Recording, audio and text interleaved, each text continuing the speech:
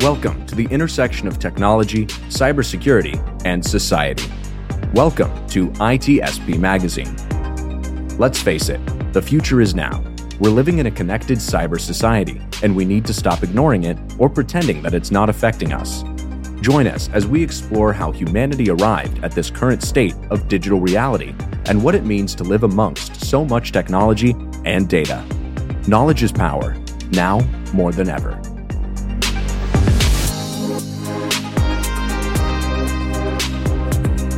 Black Cloak provides concierge cybersecurity protection to corporate executives and high net worth individuals to protect against hacking, reputational loss, financial loss, and the impacts of a corporate data breach. Learn more at blackcloak.io. BugCrowd's award-winning platform combines actionable contextual intelligence with the skill and experience of the world's most elite hackers to help leading organizations identify and fix vulnerabilities, protect customers, and make the digitally connected world a safer place. Learn more at bugcrowd.com.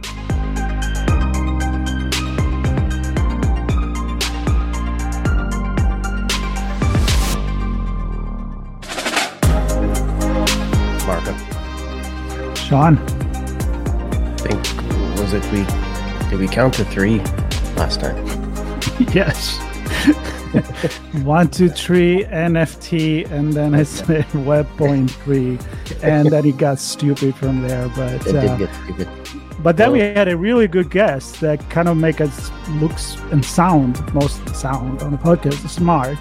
So we're like, You know what? I like that. I like to sound smart. So we decided to bring him back. So this time, do we do NFT 1, 2, 3 or 3, 2, 1? I don't know. What are we doing this time? Well, I know we started with an idea and didn't do anything on that topic last time. We just went all over the place. And let's show how much we follow the script, which, by the way, we don't have. But I think that's the beauty of what we do. Now, we wanted to talk about NFTs and Web.3, but it's such a complicated, extended topic, especially when you put different perspective, different angle on it, that we ended up not talking about the NFT. So I think if you do 1, 2, 3 NFTs, maybe magically you're clicking your shoes, I guess, and he will appear. I think I closed with TFN.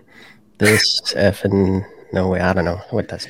Oh yeah, there was the acronym story. Let's stick to the topic. So first off, a great guest. You certainly made us think. Hopefully our audience is enjoying the first episode with you.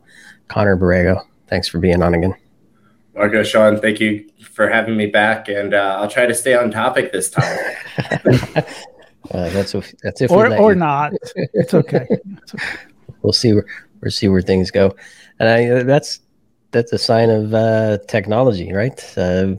Sometimes you build something and it gets used in ways that was never intended or never thought of. And I don't know blockchain certainly was built for something, but it's getting used for everything, right? So I think that's a perfect example of how something can be reused and repurposed for many, many things, including NFTs. Absolutely.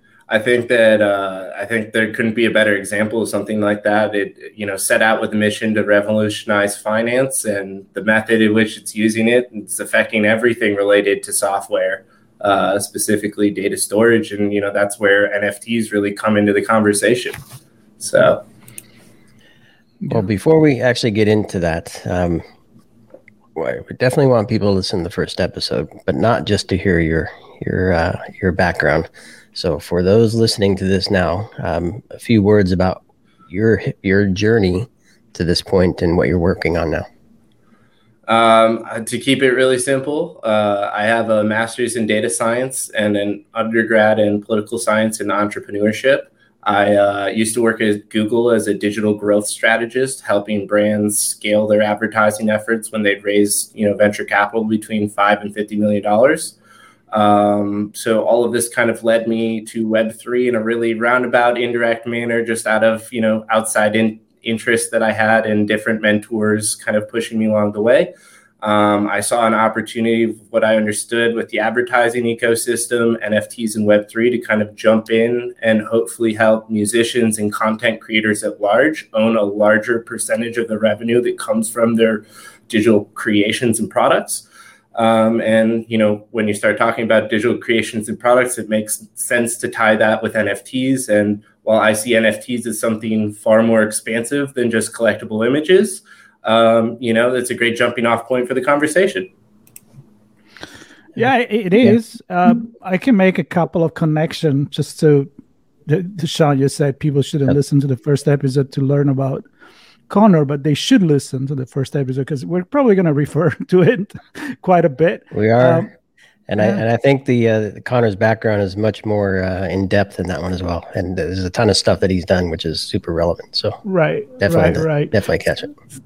So I think that to start here, last time we talked about the platform in particular, the Web3, what it means, what take back our data, maybe monetize on that, don't just give it away, and be sure that I don't know, maybe there is not just in the hands of few companies, but that everybody, even the community, the small businesses can get together and have a different vision instead of the big players dictating the rules. Again, go listen to the first episode, please.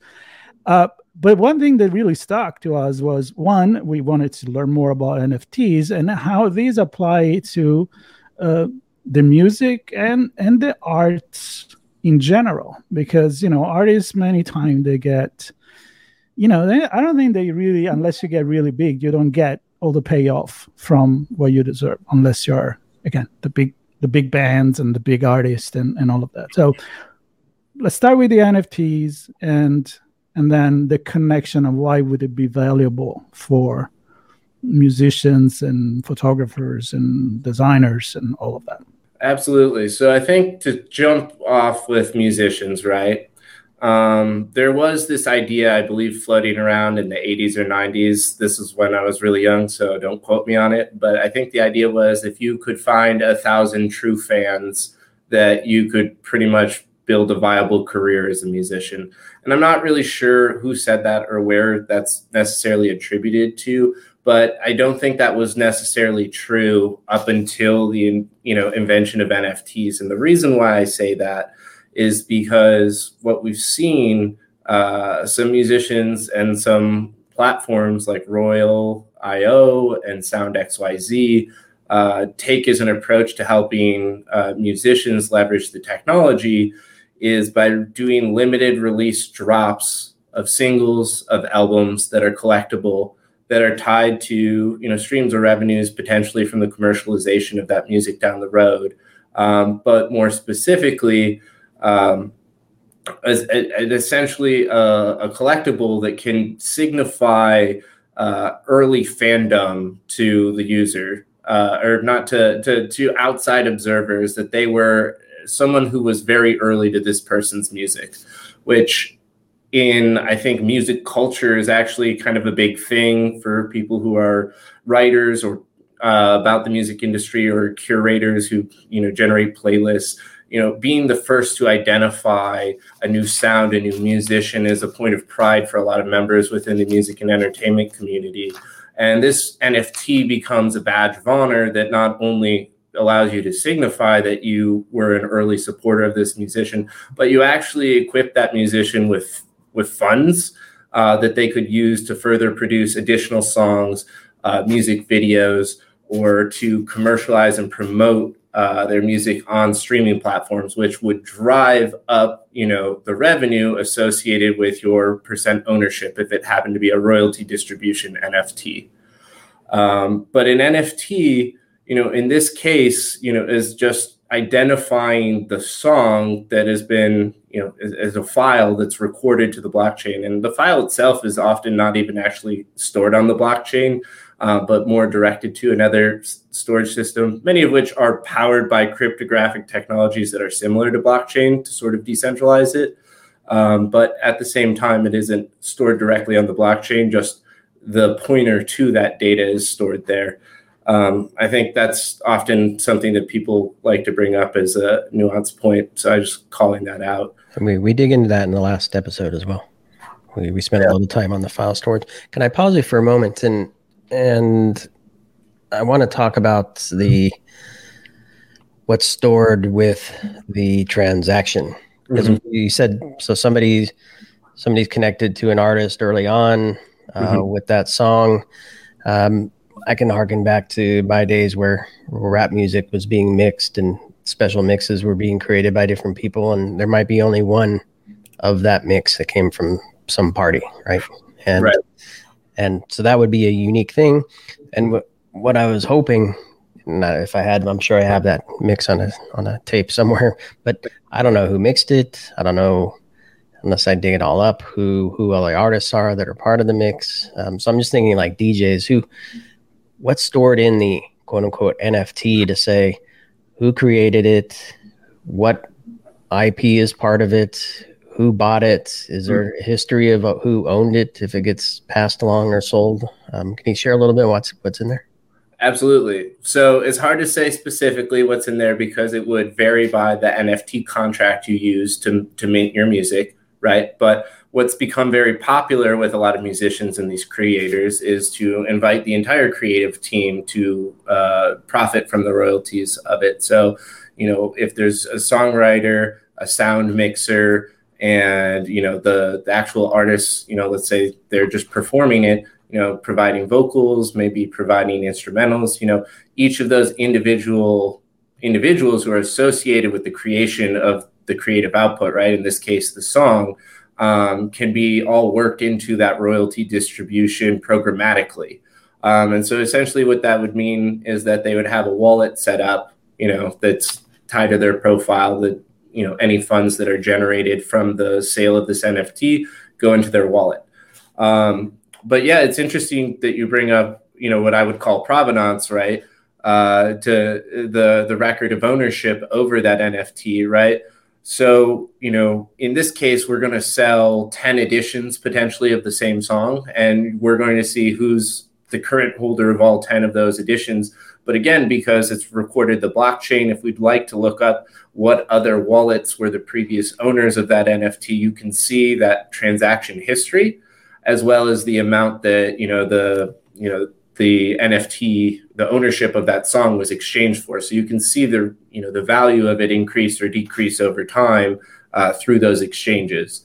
And when you have multiple copies of the song, you can actually establish potentially a market value for it because you would have multiple transactions to actually compare the liquid market value of the song to kind of support that. So it creates a marketplace for these collectibles just by, sort of a feature of the use case of the blockchain. But the other data that could be stored on there, could be, the album artwork and the artist associated with that. It could potentially be a music video that gets released. It could be a link to a larger NFT that's representative of the album. It's as limitless as, the optionality that you could design for an application with a media interface. It really would depend on how that music is going to be used beyond that initial sale that, they would have wanted to incorporate some of that information up front with. But I think that's why it's such a new space too. We're still exploring and figuring that out. I'm just wondering, does that mean that in this case, that song or that album is only playable through an NFT-enabled interface where you unlock it with your credentials, or what does that look like? So again, it depends on how it's set up, right? A lot of these are set up as singles, right, where you own it and then you download the MP3. So yes, you could play it through one of the marketplaces. They're often set up with, the capability to visualize or to display the media that's kind of in the underlying contract. And we're not talking about changing the file types here. So you could expect an MP3. So an MP3 player on most sites would be able to use it. But what I imagine is that as we get further down the NFT rabbit hole 2-3 years out, we see a streaming platform emerge that utilizes an NFT to kind of manage royalties around streaming data. But right now, there isn't really too much in the way of a viable option of that. I know that there are a couple of platforms experimenting with it, so that's why I do think it's coming. It's definitely not there yet, though. Oh, so this is very exciting. I'm a pretty big define myself as a music fan. I've seen a ton of concert. I've been, in the mash pit many times, especially younger, from Iron Maiden. Mashed potato pit. Mashed potato pit, but and you were fighting maybe to get, the pick that the guitar player would throw at you, or the drumstick, and then you will go out, and I'm trying to picture a real life scenario here where you leave, and then there's all the merchandise. I'm gonna get the T-shirt, I'm gonna get maybe the signed book if I have the money for that or whatever, and then I keep the ticket because that's a badge of honor to have that David Bowie concert or something like that. Yeah. And so I'm envisioning that we transporting this into a certified, authentic provenance. Yes. Then it's just up to the creativity of the artist and the branding, marketing machine behind it. And I know that he's actually, and I had a conversation, I almost forgot about it, more than a year ago with Josh Katz, which is the founder and CEO of Yellow Heart in Manhattan, and they do ticketing with NFTs. So they attach bonus value to certain tickets, and it can come with an exclusive, piece from, I don't know, Maroon 5 or whatever it is. So are we going to find ourselves in a situation where the artist can really cash on this, or the middleman is still going to make most of the money unless you are, I don't know, Metallica?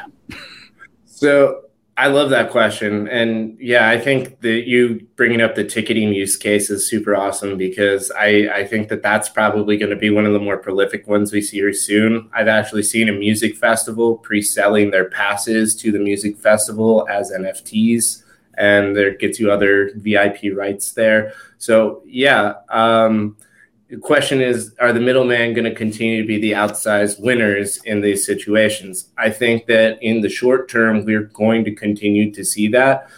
And I think that's going to be because the business managers are going to be the ones making the decision to take the risk and bring their artists onto the platform. But I think in the process, they'll be disintermediating themselves in a lot of these services, and they're going to have to rethink their business model over the long run, as kind of these SoundCloud artists, for lack of a better word, become more familiar with the Web3 tooling that would enable them to bypass some of the more predatory relationships that they can have with record labels and managers. But again, because a lot of this is knowledge gated, I do think that in the transitionary period, a lot of legacy kind of relationships will continue to persist into the environment. And I think you'll see that reflected in sort of the contract royalty distributions. Likely many of the wallets that will be holders of the royalty distributions for large name artists are going to be the management or agency records that own their contracts and music rights presently. Like I said, because of some of the more collaborative elements to Web3, we could see a competitive SaaS. This is kind of where my business kind of fits in, right? Is we'd like to offer this to any musician or artist, But, it's going to take building out a more robust community and demand for the purchasing side of things. And, some people with more capital up front to invest in the software development on that side of things. So it'd be nice if we could get a community run initiative well funded enough right off the bat so that we could help bypass some of those concerns. But I think being practical and realistic about it, there's nothing going to stop those agencies from reproducing their contracts on Web3. And it will be ultimately a choice of the artist to go work with their brand name. And that might be what they're trading up those royalty distribution for, is the brand name recognition of the larger agency. But I think the value that the agency adds is going to continue to be diminished to more coordinating partnerships for in real life events and coordinating logistics for touring and maybe merchandising and kind of some more like the soft human to human activities, and a lot less of the digital operations, which I think, is where they charge a lot of their pricing for now, but won't be something they'll be able to continue to do long term. And I want to add on this, and I know probably Sean wants to get on it, but one other thing that we talked about, and it's still like connected to, in a way, that certification that you have attached to it, was in the ticketing industry doing the NFTs, it would be avoiding, for example, scalping, like buying all the ticket and then the reselling, because you attach your crypto contract there. And so you could track that, which will be already a pretty good thing, because I was reading in the news the other day that to see Bruce Springsteen would be $5,000 to start. Not going to happen, but not even right, because honestly, he doesn't want to sell that at $5,000. He's out of control. But if you can control the way you sell the ticket online, that's already something good for the artist, because he's not cashing the money of the scalping. I think one of the things that'll be challenging, right, with that whole idea is that he will need to verify who his fans or audience members are beforehand, because I could see a scenario or an instance where someone spins up a swarm of bots or crypto wallets to go make purchases into individual wallets that would each be individual ticket purchases, but, then transferring that to a centralized wallet. And it doesn't seem that far-fetched to me that someone would go to the lengths to write a script like that. Now, if you were to put a gate in front of that purchase process and say, hey, you have to be an official holder of, this, let's call it the boss NFT here, for lack of better words, since we're talking about the boss himself. And maybe that's a nominal price, but it's a nominal price high enough that the entire bot swarm isn't going to have all of these NFTs. And if they were doing something that effect, you could block those NFT holders in the future, so it would only affect one show. But, again, we're getting into a game of cat and mouse, because there's always people who are going to be out there trying to find a way to gamify the system. But I do think it does move us in the right direction towards being able to solve for some of these problems. But, I don't think there'll ever be necessarily a foolproof solution here, because, like I said, there's always people trying to get an edge on the game. Those pesky bots, John. The bots want to get in on the game as well. And let's stick with that for a minute, because, I mean, the reality is there's always going to be some game playing, right, of the system, whatever the system is, and each system will have different rules. The question I have is, I don't know, maybe it's just the platform, but I mean, like ticket sales, a paper ticket, right? You buy a ticket, that move to, you get an electronic ticket that's an image on your phone or a QR code or something. And and I don't know this, do the artists have to worry about that kind of stuff? I'm just wondering, I mean, they're not building these systems. Right. But I'm just wondering, how much NFT does the artist need to understand, or how do they get into it and not get in a world where they're losing their shirts? Yeah. I think those are valid questions for sure. So I think that, on some level, they need to be familiar with a lot of the concepts of the technology, right? What is it used for? What's its purpose? Kind of why does, what makes it better than the existing system? So in this case, if we're having centralized ticket exchanges versus a decentralized ticket exchange, what is the value of a decentralized ticket exchange? I think, really what that comes down to is you could, as musicians, assuming you're part of the marketplace and making decisions on the sale of your tickets, you might not have to understand the coding, but you could understand what rules you want to set for what it takes to purchase a ticket. Right. And so that's where this, token gating of purchasing could come in to help reduce the likelihood of scalping. And I don't think that the musicians themselves would have to know much about the technology in order for that to be beneficial to them. But I think that in terms of protecting themselves from predatory deals with people who understand the technology better than them, it could be detrimental because, the smart contracts that are ultimately going to be in charge of selling or collecting royalties, whether it's a piece of merchandise, a digital collectible, a ticket, their song, someone that they trust should be able to kind of look through that contract the same way you would want a lawyer that was independent of your management agency or record label to look through a contract and tell you, hey, there's nothing in here that, you weren't expecting or that's, overtly predatory towards you and what you're doing. So I think that to the extent that you can be familiar with the technology, it's to your betterment. But, doing, I think, some basic level amount of education on yourself is definitely important if you want to take advantage of the space. If you're not really worried about your intellectual property rights being up for sale and you're just trying to open new revenue streams, I think there are opportunities in that realm as well that, you wouldn't necessarily need to be, super savvy with NFTs. But again, the more you know, the better you're going to feel about what you're doing in the space and the more likely you are to probably have success. But it's not a hard and fast rule, I'd say.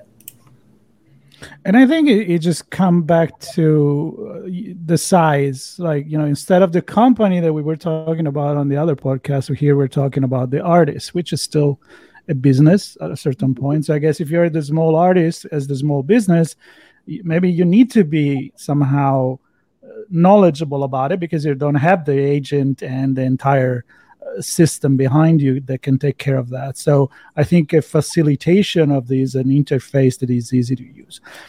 Mm-hmm. This said, let's bring it back to society and therefore the users of this, right? So how do you envision, for example, a lot of people thinking about NFTs now, they think about, the Bored Ape or other stuff that come in the news just because it sells for $600,000 and you wonder why.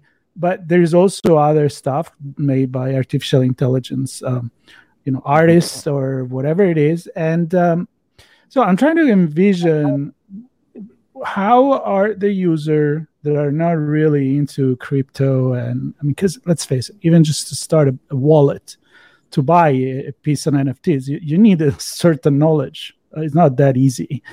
Yep. Where can we go with this? Then does it become like an exchange of memorabilia? Does it become a collector, a market for that? Help me to envision the future. So I think it comes down to a few different products, really, that could all be interrelated.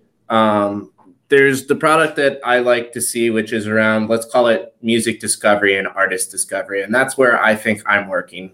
And that's beneficial to musicians, but not necessarily users, but potentially users. Essentially, if you're allow users to help other musicians get discovered by adding them to a playlist, and you have a fairly large following as a playlist creator, there's a way to monetize that engagement. And not necessarily insert my business as the middleman, but if I'm providing the infrastructure for that, that's how that interaction could be monetized, right? And there's things beyond that, like if we have this playlist, you can produce content from it, which would be beneficial from an SEO perspective. And what I mean by that is like writing a post about your curated playlist, right, that talks to maybe the rationale for the ranking or the ordering of the playlist you've created, right? And all of those things go to help the musician get discovered. So one of the things that would be nice is if that entire platform is owned by, let's call them the curators and the creators, right? They could start to segment their audiences based on the different, genres of music and the subgenres and niches that these musicians represent to really help improve the discoverability of their music. And so that benefits, I think music fans, both passive and super engaged, with finding new ways to, kind of discover music that aren't necessarily AI powered. And I think that's a refreshing take from, the TikTok feed approach, which I'm also a big fan of, but for different reasons. So music discoverability is a platform, number one. I think that ticket sales and event ticket sales, which would be much larger than just music, creates a new form of memorabilia, but it adds more value in terms of hopefully allowing real fans to access affordable prices to see the artists that they want to see.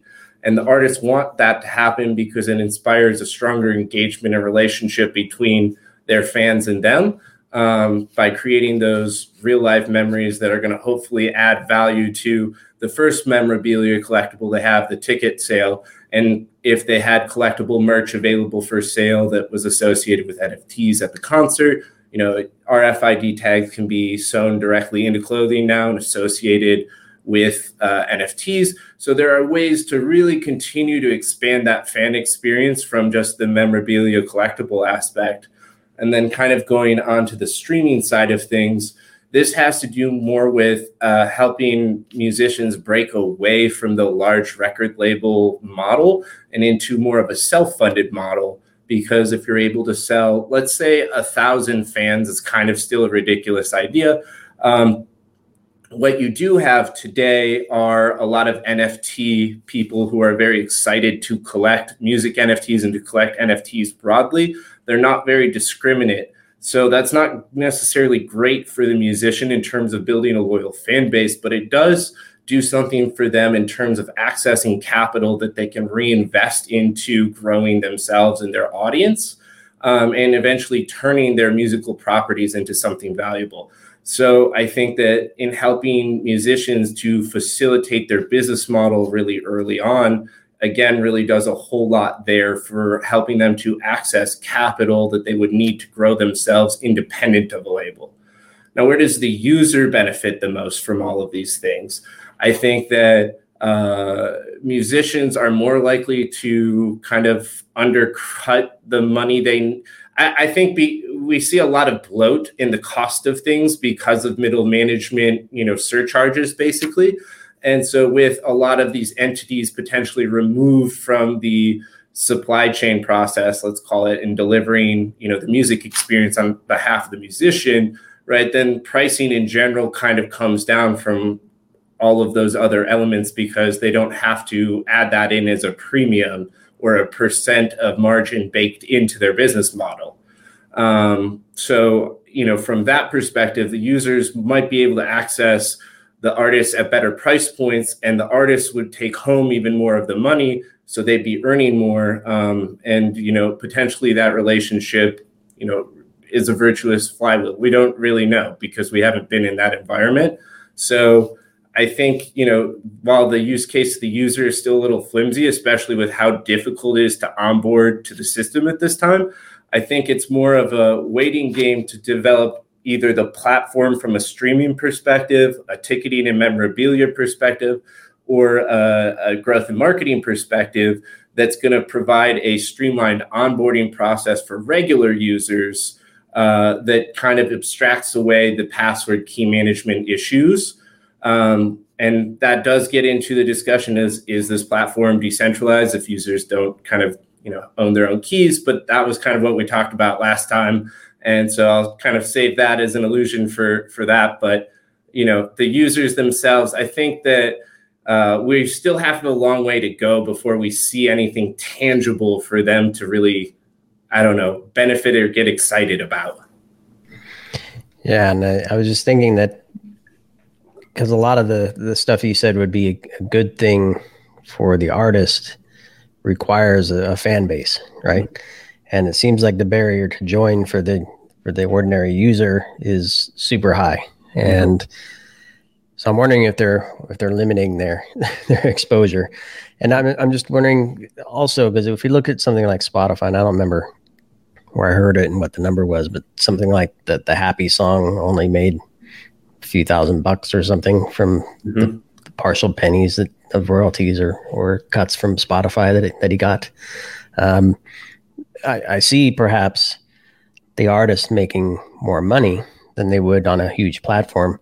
But if there are many platforms, do they have to be on all of them? And which ones do the users then choose to be part of? And are they, I'm asking a lot here, but will the user also then have to change the way they think about it, where it's, I don't know what the price is, $10 a month for an unlimited streaming of all music all the time on a Spotify versus I want to pay 20 cents to listen to this right now? Absolutely. So I think that's a really great question. So when it comes to what does that look like in practice, right? NFT, like, let's make the assumption that there's only one NFT for every song. Like, if that's our assumption here, right?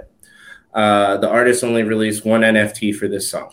It is the same NFT that's basically referenced on Spotify, on SoundCloud, on YouTube, on every single streaming platform. So what is nice about this is the artist only has to make the song available as an NFT once. Let's just say assuming it's a royalty streaming NFT.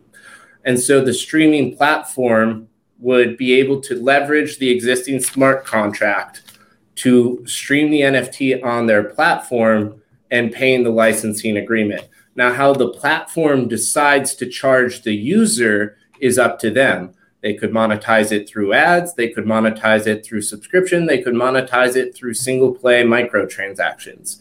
I think the platforms that will, ultimately win out in the long run are going to be the platforms that can produce some form of arbitrage between their monthly subscription price and, essentially what they have to pay out for the micro, costs of streaming the songs, individually every month, and forecast, all right, this user can be expected to stream this many hours of music, and our average cost per song is like this microtransaction. We'd expect this many microtransactions over the month. So that comes out to this dollar point. We need to charge, $10, $15 above that. And, that could be realistically the way that they price this, if they go a Spotify direction. But I imagine that, like, what we'll see is a bunch of different platforms that don't necessarily charge to list the song. They might charge to play the song, so the microtransaction, but they will be building value on their web property in other ways than related more to music discovery. And I think that large platforms like Spotify will just leverage the existing kind of NFT to provide the streaming access using that arbitrage model. But I think what you'll see is, yes, a lot more options for users, but it'll be more around, again, finding new artists or potentially, curating a vibe or a sound aesthetic, as opposed to kind of like a broad streaming platform where you can get everything. Though I do think that will emerge. It's more likely that Spotify pivots and provides and facilitates that when the infrastructure is in place. Then, kind of seeing a Web3 company get VC fueled all the way to the top to compete directly with Spotify on an offering like this. Because I think that I don't think there's a way for the VC model to cash out on that. And so maybe like a natural competitor to Spotify emerges, but it's more likely that Spotify pivots and opens up their Pandora's box of a data model to leverage these NFTs. Okay, so this is what I'm picturing in my mind is the beginning of the web when we were doing websites and I was doing those being in advertising. it was kind of like, all right, now we got to find a way to put the brochure online. Like, so we were leveraging technology, the digital world, but still thinking in an analog world. And I feel like we're kind of doing the same thing here, meaning translating a tangible object into an NFTs.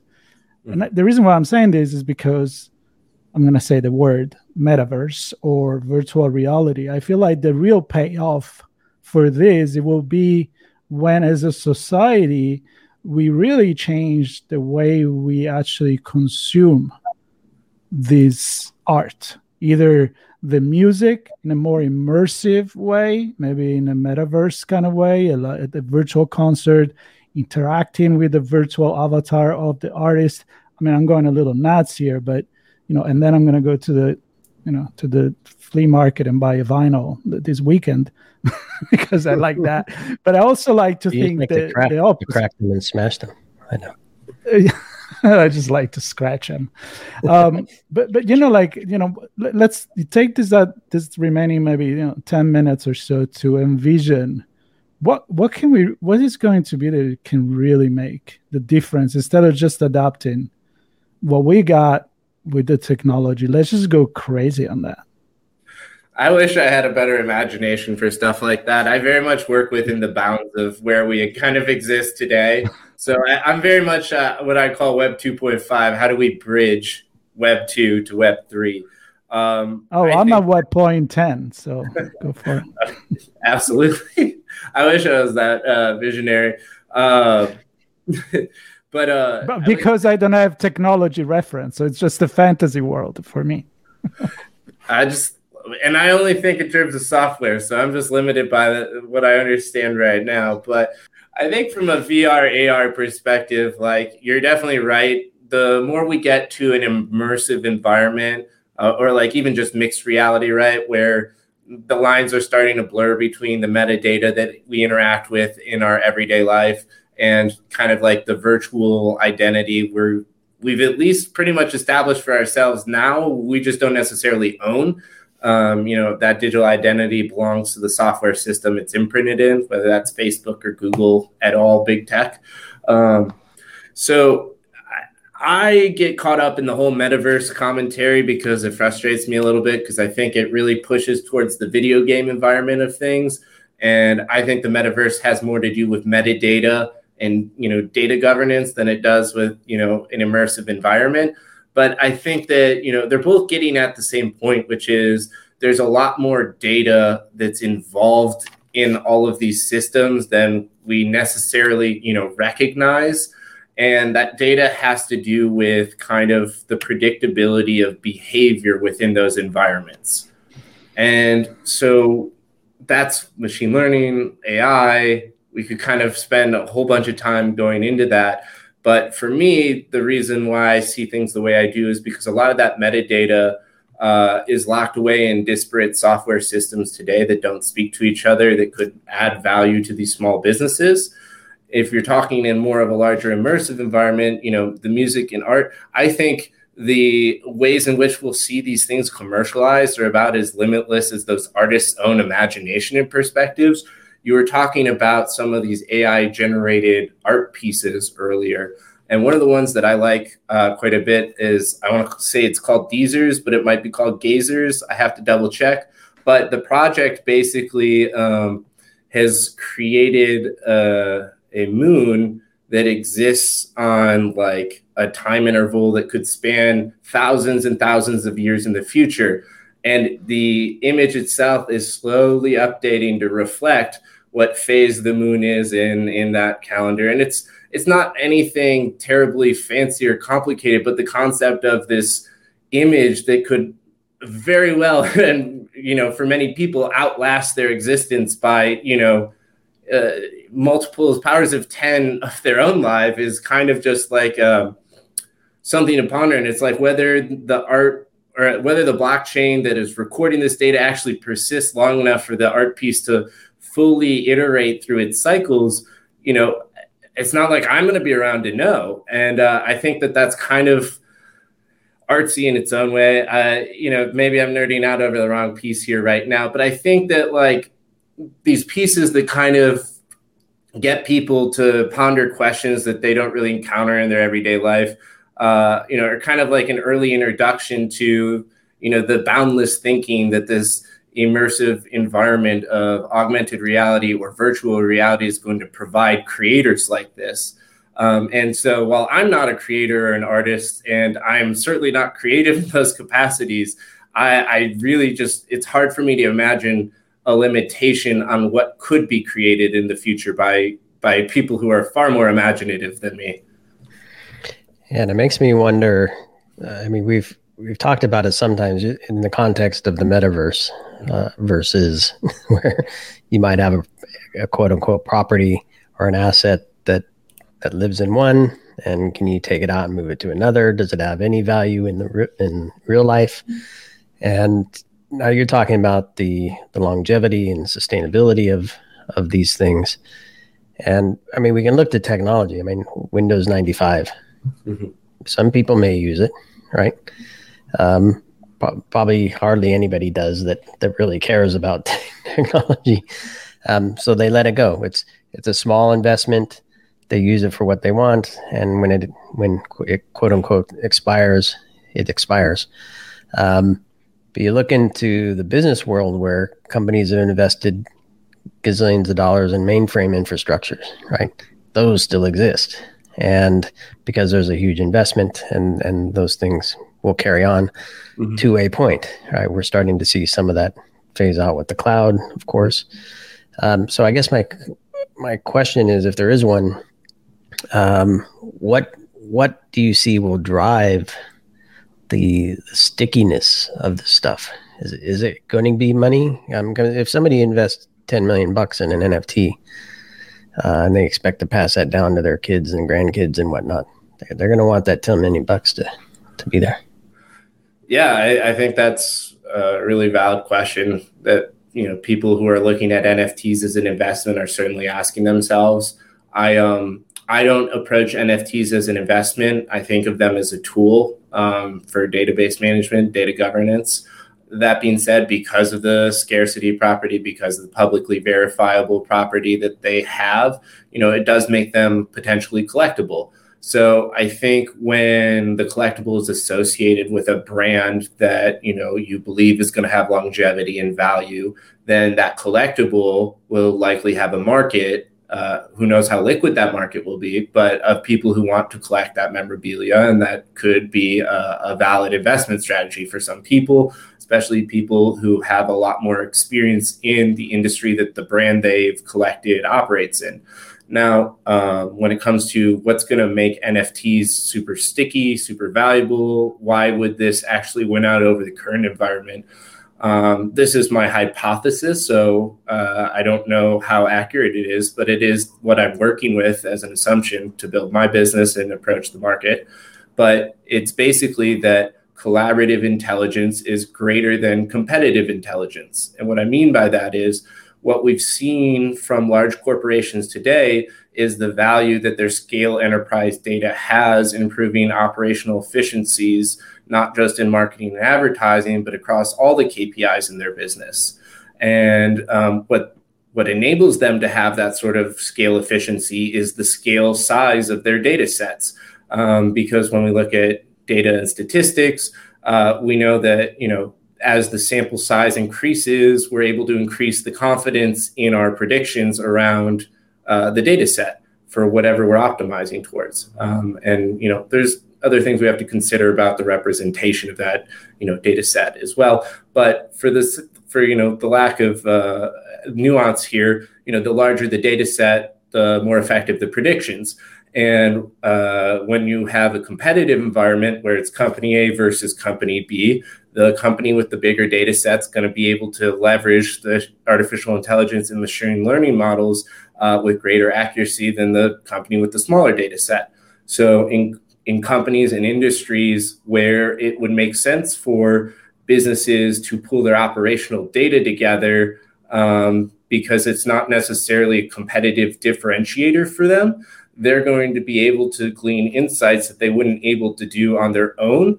And I think that that's going to attract a lot of small businesses in, that's going to disrupt larger larger enterprise players, because they'll no longer be relying or dependent on their tooling or what's being provided to them through those systems, because they're able to achieve kind of the same results through a collaborative approach instead of, this third-party partner kind of approach. And so the direct example I'd like to use is like with electricians. Right now, if an electrician wants to go and, basically place an ad on Google, they're more than likely going to come up against Angie's List or Yelp in the search results. And Angie's List and Yelp, being the much larger company with a lot more data on electricians, is going to be able to purchase that ad spot for way cheaper than the individual electrician's going to be. But if the electricians were to pool their marketing data together, they would be able to achieve parity, if not potentially beat the scale data sets of Yelp and Angie's List, and negate the need to have to also go buy on their platform. Now, there's other reasons to buy on Angie's List and Yelp, but this is just kind of like an example of how collaborative intelligence would be more efficient than competitive intelligence in one use case.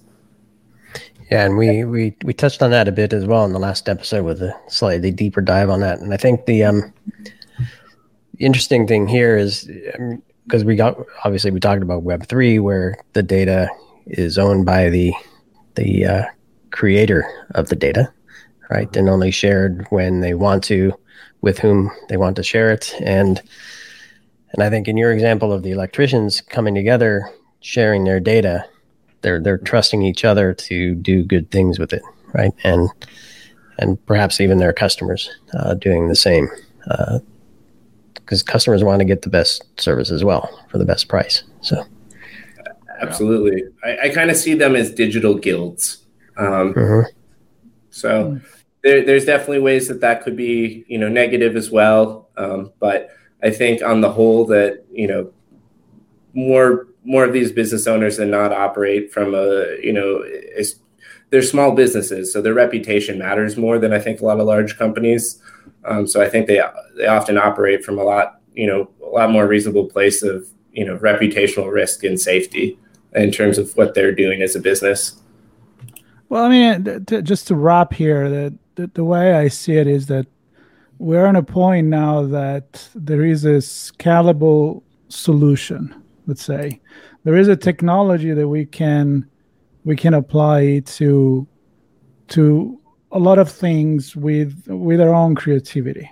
I'm being kind of idealistic here. I'm connecting with a small business you talked about last time, the guild. I'm talking about the artist, and we didn't touch on, we talked about musician, but we can talk about photographer, painters, whatever you want, writers, anything that you can attach and added more ephemeral value to it, but it could be monetized.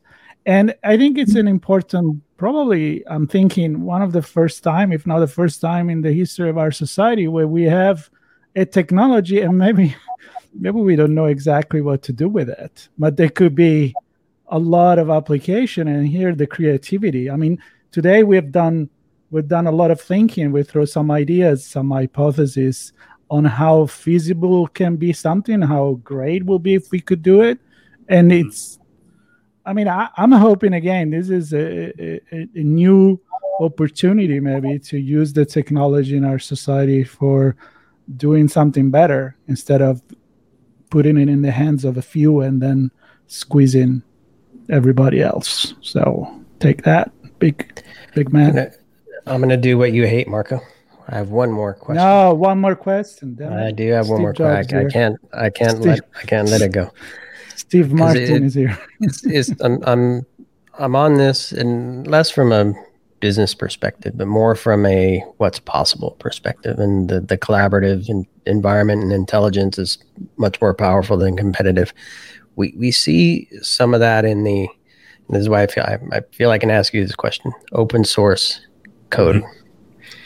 And where there's a community that generates code that gets used as libraries and APIs to build other things, and multiple libraries and APIs get bundled together with some logic on top to build something that we haven't had yet. Mm-hmm. Those communities don't benefit.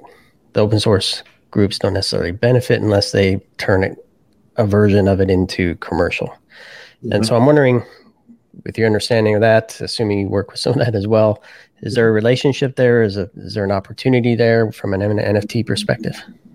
Yeah, so I love this question a lot, actually, because I've thought about it also quite a bit, actually. But I think it's an evolution on open source technology.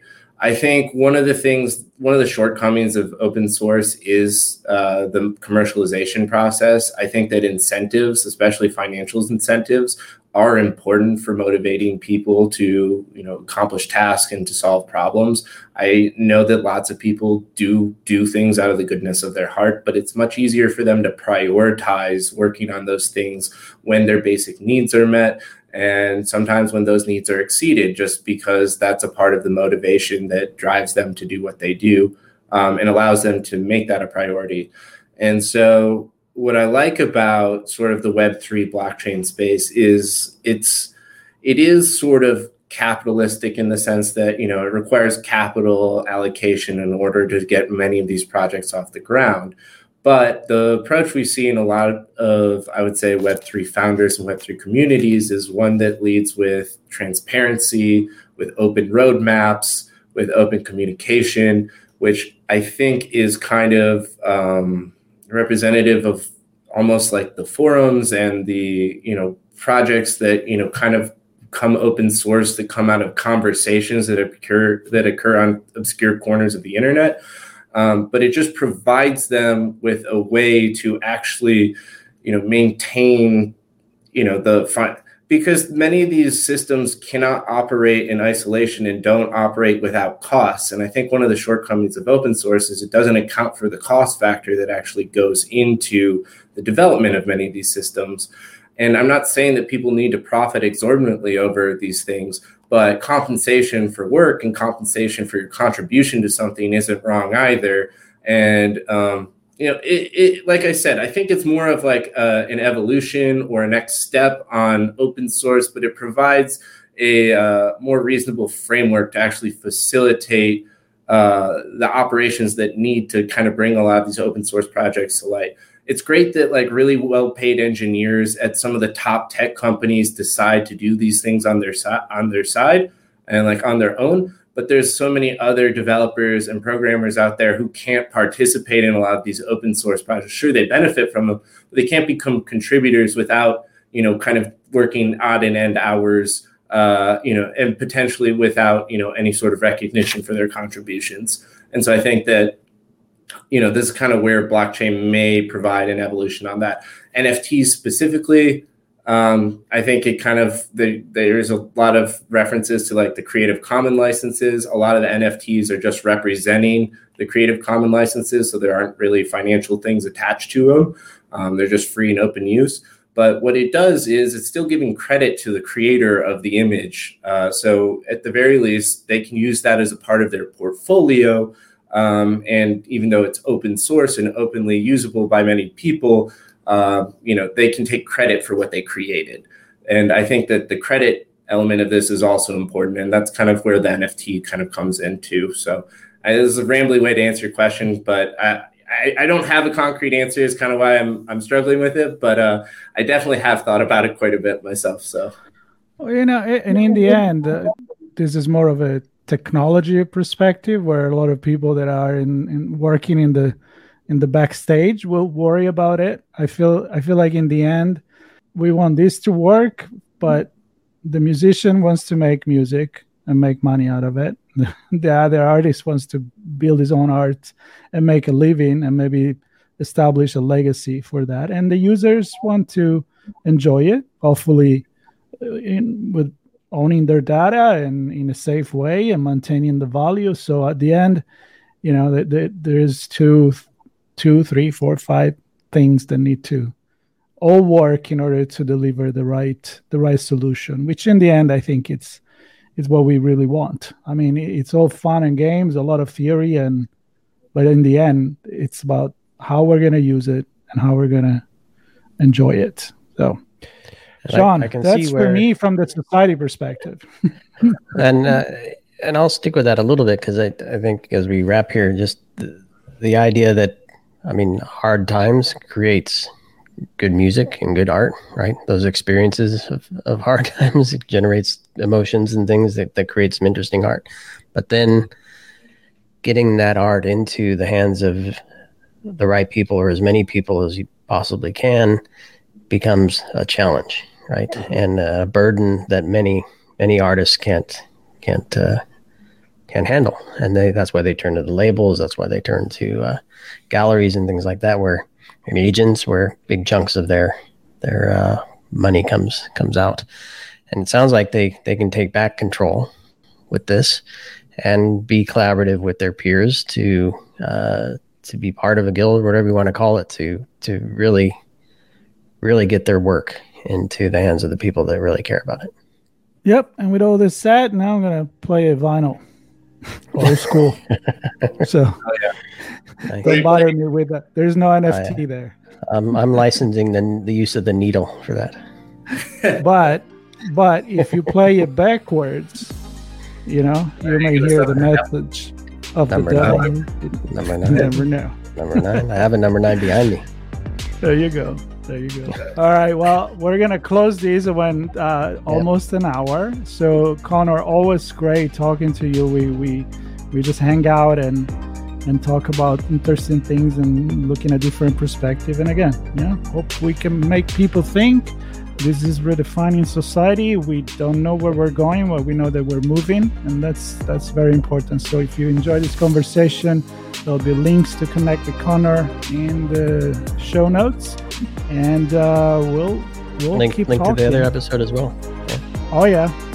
Like if we haven't teased the other episode enough, now you're closing with that. Listen to that episode. Thank you very much. Right. Well, now's a good time to go and do that. BugCrowd's award-winning platform combines actionable contextual intelligence with the skill and experience of the world's most elite hackers to help leading organizations identify and fix vulnerabilities, protect customers, and make the digitally connected world a safer place. Learn more at bugcrowd.com. Black Cloak provides concierge cybersecurity protection to corporate executives and high net worth individuals to protect against hacking, reputational loss, financial loss, and the impacts of a corporate data breach. Learn more at blackcloak.io.